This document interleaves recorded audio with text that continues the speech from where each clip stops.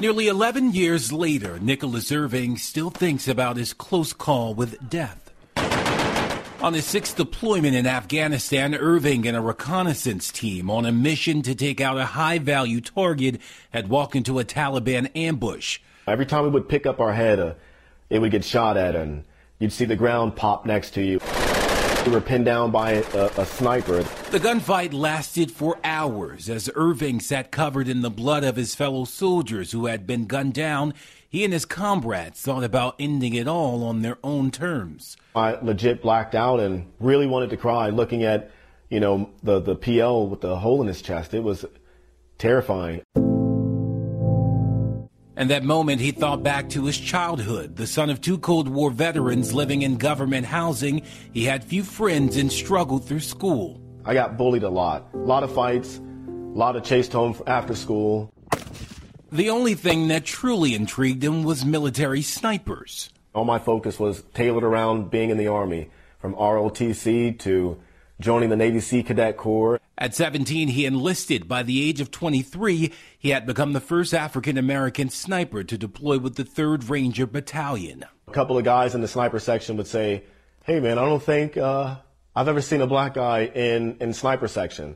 A few jokes here and there and stuff like that. But Irving left little room for mistakes. Being one of only a few people of color, he felt everything he did reflected on him being black. So at battle, he stood out like no other, earning the nickname Reaper for his abilities to take a target out with his sharpshooting skills.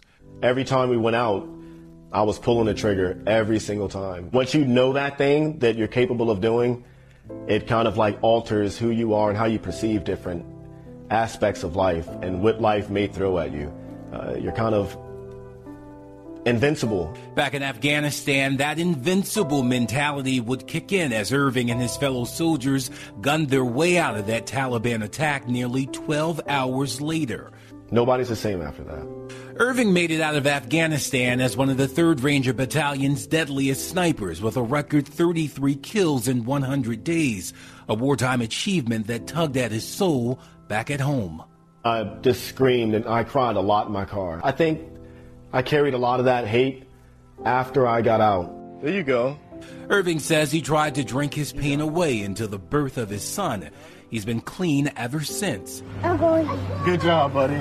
Today he's a loving father and husband, turning the page from his days as the Reaper. It was just a chapter. It's a chapter. It was really good, but I'm not at the end yet.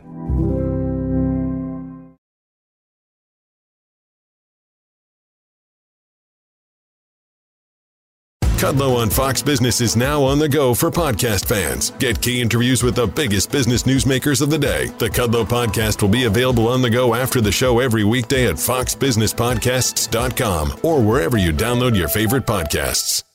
Listen to Fox News Podcast shows ad-free on Fox News Podcast Plus, on Apple Podcast, Amazon Music with your Prime membership, or follow wherever you get your podcasts.